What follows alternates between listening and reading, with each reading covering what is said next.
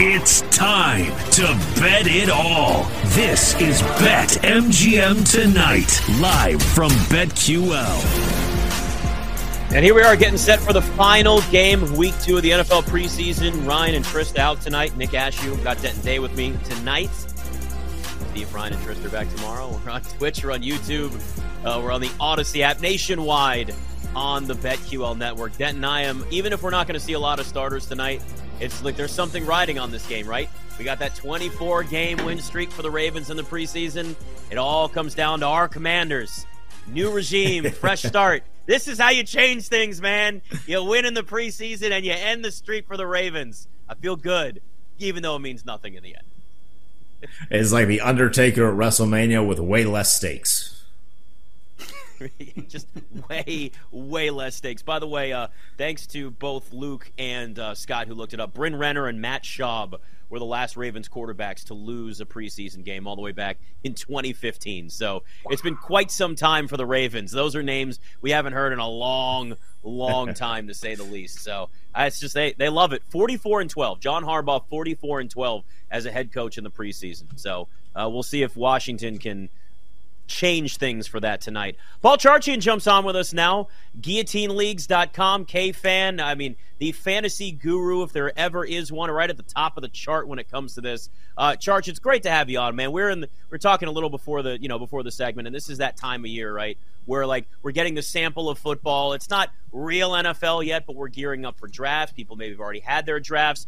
Let's look at the two teams that are finishing up Week 2 of the preseason tonight. We're not going to see, obviously, a lot of starters, especially for, the Ravens, and we're going to have Lamar Jackson in the regular season. That's what everybody cares about. I'm very high on the Ravens, very specifically Lamar Jackson.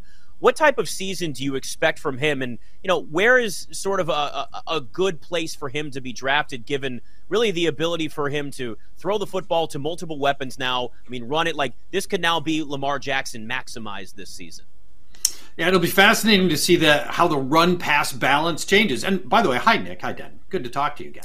How this run-pass balance is going to work out, because we know they're going to pass more. But are those passes going to come at the expense of the rushes we were getting from Lamar Jackson? Because from a fantasy standpoint only, those rushes are way more valuable than every pass is. So while we like the idea of a diversified offense that gives Lamar Jackson more total ways to score, we're here for the rushing, baby, because rushing quarterbacks break open your scoring system, and that's what we want. So while I want the balanced offense, I don't want him to rush any less. But those few rushes got to come out of somebody, and I worry a little bit it might be Lamar Jackson. And that's why I've got him at quarterback 5. So I've got him behind Hurts, Mahomes, Allen, Fields. Then I've got Lamar Jackson, kind of in a tier of his own, because you still want one of these elite rushing quarterbacks. But that part does worry me just a little bit. Charch, I've been asked the same question by everybody that knows that I'm in this line of work, right? They're getting ready for their fantasy drafts, and they say, Denton, I got the number 1 overall pick in my league. Do I take Jefferson? Do I take Christian McCaffrey? If you got the number 1 pick, Charch, which direction should people be going?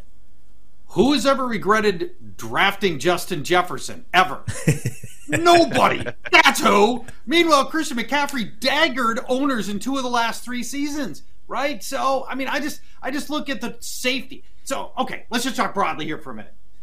Your most valuable picks are your first-round pick, your second-round pick, your third-round. These are the most valuable picks. Why are you going to put those most valuable picks into the position that has the most turmoil? And that's the running back position. There's more failures, more seasons ending early, more injuries at that position than any other. You really should be using those mid-round picks on running backs and go get the safe, proven players at the other positions, quarterback, wide receiver, tight end, with those early picks as a general rule. And that's why I would take Justin Jefferson first overall. Hey, where do you rank some of the other wide receivers after Justin Jefferson? Like Cooper Kupp is a name, obviously, that comes to mind for me. Somebody that was Offensive Player of the Year, Super Bowl MVP a couple years ago, hurt last year. The Rams season was basically just a wash. When you head into this year, is it about being maybe a little more cautious, or should we go, oh, yeah, it's going to be Cooper Kupp, the same guy again? Even as bad as things went last year, and they were going bad before Stafford and Kupp got hurt. Remember, things were still pretty upside down for Los Angeles in that first half of the season. When Cooper Kupp got hurt, he was the highest scoring fantasy wide receiver in the league. So I feel like this whole offense is really designed to work through Cooper Kupp. the next best player on the offense outside of Matthew Stafford is, I don't know, like nobody. I mean, this whole offense goes through Cooper Kupp. It's going to continue to go through him. And as long as he can play, Sean McVay will scheme the ball to Cooper Kupp no matter what it takes. He's my wide receiver 3. You mentioned Jefferson, Chase, Cooper Kupp right now going in the middle of the first round, and I don't have a problem with that for the reasons I just talked about. We're taking receivers in that first round, and I think I'd go back to the well in Cooper Kupp. Where does Tyreek Hill fall in your list? Is he right beneath him at 4, or does he fall down because of the splitting of the reps with Jalen Waddle?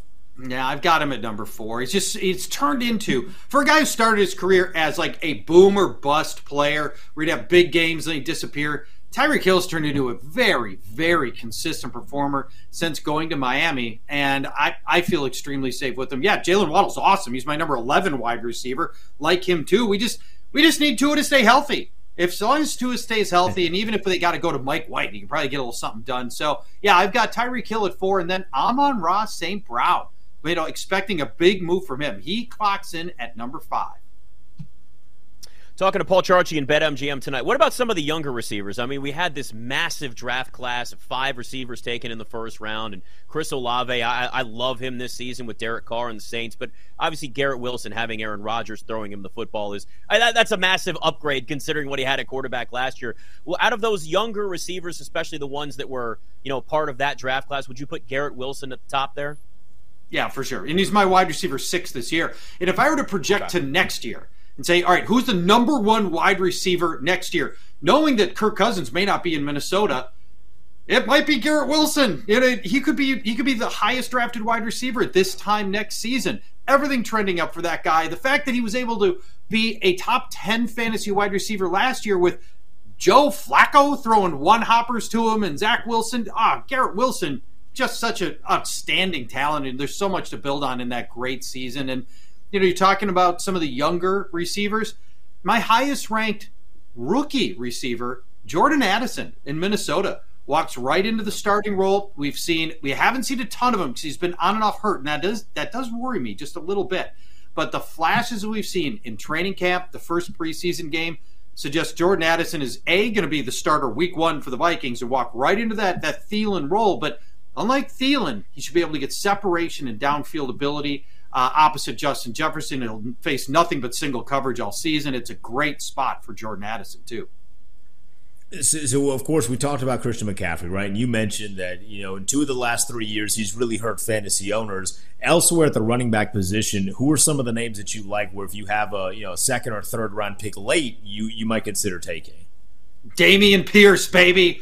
Listen, people have got this so wrong. Dameon Pierce, if you told me that I had to pick one guy who's not going anywhere near the first round this year, that's going to be a first rounder next year, it's Dameon Pierce. Everybody thinks that the guy we saw last year is the guy we're going to get this year. That ain't the case. First, nobody was watching Texans football, but I was, and Dameon Pierce was running hard. Top 10 PFF rushing grade last year, and here's the real distinction. This new offensive staff has got 49ers blood running through it. This coaching staff does. They're going to throw to Dameon Pierce just like they did in college, where he was catching 20-yard downfield seam routes. Dameon Pierce can catch. They've been throwing to him all minicamp, offseason, OTAs, and now training camp. He's quietly sitting like a 50-catch season. And just because Houston's offense was so inept last year, and it's going to be better this year, only had the 5 touchdowns last year, and that's really tainted people's view of his touchdown upside. That guy's got 10 touchdowns, 12 touchdowns written in him in a much better offense this year. Dameon Pierce is the guy to get at the end of the second round, beginning of third round. Charge, there's a lot of talk, obviously, about Bijan Robinson. He's the favorite to win Rookie of the Year, and look, rightfully so. I mean, you saw him get 5 yards a carry on 4 carries in their preseason game. Like, he could be an absolutely dominant running back, lead the league in rushing this year. But I'm really excited to see what Jahmyr Gibbs looks like in that Lions offense. He's plus 750 to win Rookie of the Year. I mean, he's going to go out and catch passes. He almost reminds me of it's like Reggie Bush early in his career, except maybe a better runner than Reggie Bush even was, maybe built more for that. How should people approach him in terms of, especially if you're in a PPR league, and the ability for him to go out and catch passes, but also still be a running back that's going to get a decent amount of carries, though I am a little concerned about maybe some of the goal line situations and what he is there. Yeah, Nick, I think you hit right on the concern with Jahmyr Gibbs. Is we know what this offensive coaching staff wants to do at the goal line. They're gonna hand the ball to David Montgomery, who inherits, by the way, 33 rushes from inside the 5 last year by this coaching staff. It's an insane number, and Jahmyr Gibbs not getting any of those. So that's the worry, is that Jahmyr Gibbs could be sitting on like a 5-6 touchdown season because he's got to score from distance. He's got to score on receptions, but he's going to help you all the other ways. He's going to get plenty of rushes, and as you mentioned, the reception total should be really good.